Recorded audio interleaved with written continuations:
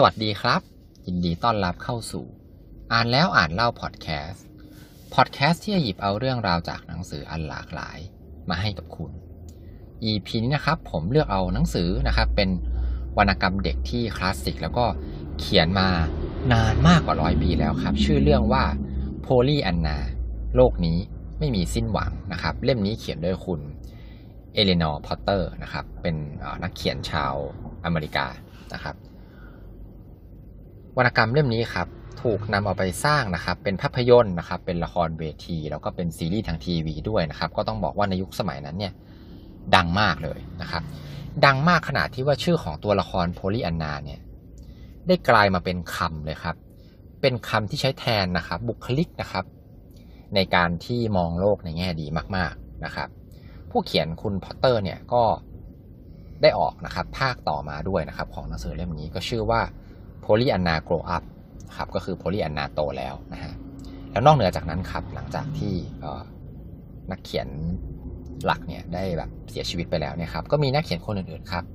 มาเขียนภาคต่ออีกกว่า11เล่มเลยนะครับก็คือแบบโอ้โหดังมากๆเลยครับเล่มเนี้ยก็เดี๋ยวก่อนจะเล่านะครับก็ต้องบอกเลยว่ามีการสปอยเนื้อหานะครับใครที่ไม่ชอบสปอยก็อาจจะต้องนะครับก็ต้องอย่าฟัง EP นี้นะครับเรื่องราวครับมันเริ่มต้นขึ้นที่เด็กน้อยโพลีแอนนานะครับที่เป็นเด็กกำพร้าเนี่ยครับแม้จะเป็นเด็กกำพร้าครับก็ยังมีความโชคดีนะครับที่เธอเนี่ยมีน้าสาวชื่อว่าพอลลี่นะครับคุณพอลลี่เนี่ยเป็นคนที่ร่ำรวยนะครับแต่ว่าก็ค่อนข้างจะเป็นคนที่เย็นชาแล้วก็เจ้าระเบียบนะครับตัวคุณพอลลี่เองเนี่ยจริงๆไม่ได้อยากรับเลี้ยงโพลีแอนนาเลยแต่ว่าเป็นเพราะว่าแม่ของโพลีแอนนาเนี่ยเป็นพี่สาวของเธอก็เลยไฟบังคับนะครับทำให้เธอเนี่ยต้องรับเลี้ยงดูหลานคนนี้นะฮะ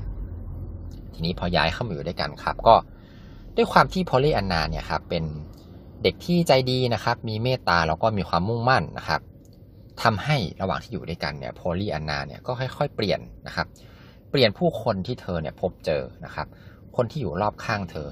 รวมไปถึงคุณน้าของเธอเนี่ยค่อยๆเปลี่ยนไปทีละนิดนะครับทีละเล็กทีละน้อยโดยที่คนเหล่านั้นก็ไม่รู้ตัวนะครับจนในที่สุดนะครับก็ต้องบอกว่าพวกเขาเหล่านั้นเนี่ยก็เปลี่ยนแปลงไปตลอดกาลนะครับพอยต์สำคัญเลยของหนังสือเล่มนี้ครับมันอยู่ที่เกมดีใจนะครับเป็นเกมที่พ่อของพอลลี่แอนนาเนี่ยเคยสอนเธอนะครับแล้วในช่วงที่เธอมาอยู่กับน้าพอลลี่เนี่ยพอลลี่แอนนานะครับก็เที่ยวสอนทุกคนที่รู้จักเนี่ยให้เล่นเกมนี้นะครับไม่ว่าจะเป็นกับสาวใช้ครับกับผู้ใหญ่ที่นอนป่วยอยู่บนเตียงนะครับกับผู้ชายที่แบบขาหักแล้วก็ขี้โมโหตลอดเวลานะครับกระจายไปจนแบบแทบทุกคนเลยในหมู่บ้านของเธอนะครับอธิบายนิดนึงครับเกมดีใจเนี่ยก็คือแบบไม่ว่าจะเกิดเหตุการณ์อะไรขึ้นก็ตามนะครับไม่ว่าจะเหตุการณ์ร้ายขนาดไหนก็พยายามที่จะหานะครับที่จะมองว่าแบบมีอะไรบ้างที่คุณน่ะจะสามารถดีใจกับมันได้นะครับในจังหวะที่เกิดเหตุการณ์ไม่ดีขึ้นมานะครับแม้ว่าการดีใจแบบนั้นเนี่ยมันจะฟังดูไร้เหตุผลก็ตามนะครับฟังดูแล้วอาจจะงงนะครับยกตัวอย่างดีกว่านะครับอย่างเช่น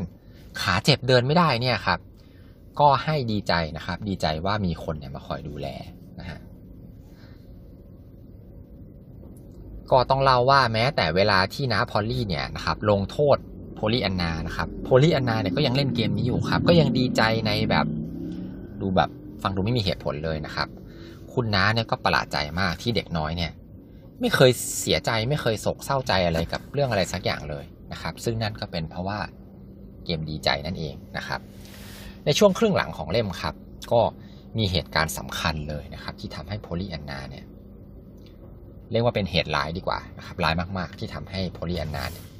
ไม่มีกระจิตกระใจจะเล่นเกมนี้อีกนะครับเล่นเกมดีใจไม่ได้นะครับก็อันนี้ไม่ขอบอกแล้วกันนะครับเดี๋ยวมันจะเป็นการสปอยเกินไปนะครับแล้วก็ยังมีเรื่องราวของความรักของคุณน้าของพอลลี่แอนนาด้วยนะครับก็หลังจากอ่านจบนะครับก็ต้องบอกเลยว่าสารภาพเลยนะครับว่าช่วงแรกๆเนี่ยครับผมอ่านแล้วก็แบบมันไม่ค่อยไหลลื่นเท่าไหร่นะครับเพราะว่ามันแบบจะบอกว่ายังไงดีนะครับเหมือนเลี่ยนนะครับก็อะไรก็ดีใจไปหมดเลยนะครับเนื้อหามันก็ดูแบบไม่ค่อยจะมีอะไรเลยนะฮะมันไปคล้ายๆกับเล่มที่เคยอ่านก่อนหน้านะครับเรื่องของหลอดน้อยฟันเติลลอยนะครับแต่ว่าเล่มนั้นน่ะคือมันยังดูมีเหตุผลมากกว่านะครับมันไม่ได้แบบเหมือนดีใจไปกับทุกเรื่องแบบนี้นะครับจริงๆมันก็เป็นธีมของ ของเรื่องพอลลี่แอนนาเนี่ยแหละนะครับก็คือหยุดอ่านไปพักนึงเลยนะครับโชคดีครับว่าแบบก็เลยพยายามฝืนอ่านไปนะครับพอมันเลยครึ่งเรื่องไปแล้วครับมันก็เริ่มมีดราม่ามันก็ค่อยแบบมันเหมือนมันมีเนื้อหาอย่างอื่นเพิ่มเติมเข้ามามันก็อ่านได้ไหลลื่นขึ้นนะครับจนอ่านจนจบนะครับก็ยังมีก็สนุกดีนะครับ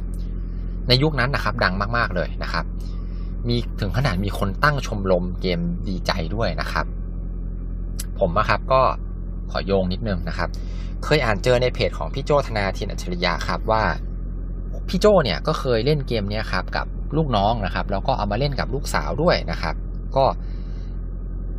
ตอนที่อ่านบทความนั้นครั้งแรกก็ฟังดูน่าสนใจดีนะครับก็มีนึกว่ามันอาจจะ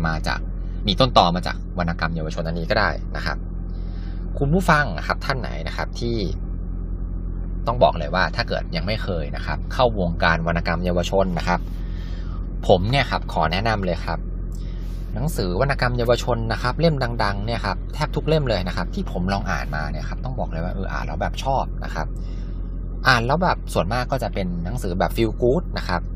ที่สำคัญเนี่ยมันได้ข้อคิดดีๆเกินคาดเลยนะครับแบบตอนแรกก็ไม่คิดว่าหนังสือมันจะอ่านแล้ว